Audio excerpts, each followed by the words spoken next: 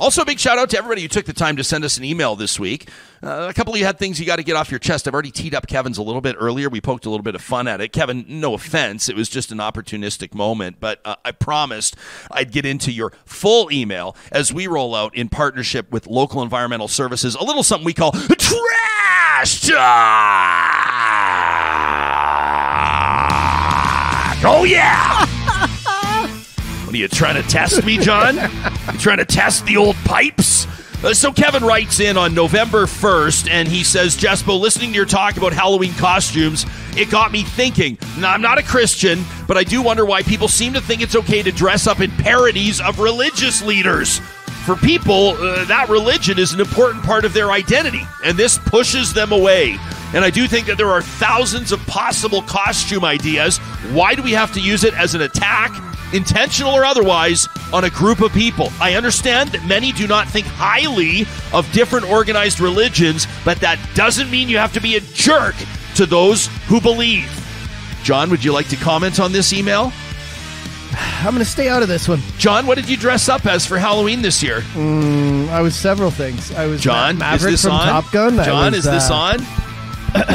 Father Hicks calling. I was a priest, yeah. And this one from Rob, who says, I'm checking in from Rainier, about 20 minutes south of Brooks. Shout out to Rainier, Alberta. He says the Brooks Chamber of Commerce just hosted a forum for the candidates in Brooks Medicine Hat, this by-election, and I was able to watch a live stream, and I just thought I would share some thoughts. Rob, it's music to our ears. He says, I think that Danielle Smith represents everything wrong with politics today, and I do think we're worse off as a province for having her as a big part of it, let alone as premier. Jespo, I don't like her even a little bit. However, after watching that forum, she came across, hate to say it, as the only legitimate candidate that could actually bring something to the table. She spent every minute of her time talking about real policy, tangible plans on how to enact those policies. Now, whether or not I agreed or thought it was even realistic is a different story. The point is, if I knew nothing about any of these candidates and I was making my decision based on the forum, there would be no decision to make. Danielle Smith, obviously the only candidate that had any semblance of a platform or a plan.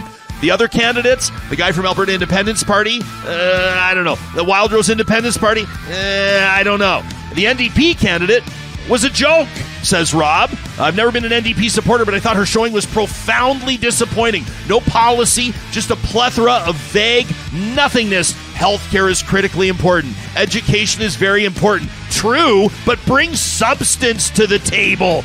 And Barry Morishita, Jespo, you talk about him, leader of the Alberta Party. I really like him. He seems reasonable, like a person who has the ability to do some real good. But from his performance, I don't know if you'd ever guess he was the leader of a party. You'd never guess he was recently the mayor of the city that the forum was taking place in.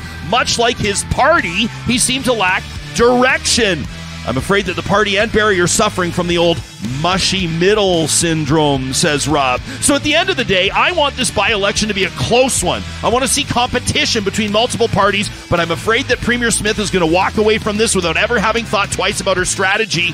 I want the opposition parties to compete. This province needs real, multifaceted competition, says Rob. So there's my rant. I love the show. I've been following you since the godforsaken talk radio days. You're what I listen to every morning when I feed my cattle. If you're ever down south, let me buy you a beer. Rob, I accept. And thanks for contributing to this week's edition of Trash Talk, presented by our friends at Local Environmental Services. You can go to localenvironmental.ca today to get your quote. Coming up on Monday's show, of course, Charles Adler's back at it, and we've got a great slate set up. In the meantime, over the course of this weekend, make sure you tell your friends where you're finding Canada's best dialogue on news, politics, and pop culture. Smash the like button, rate our podcast, please, and we'll see you again in just a couple of days.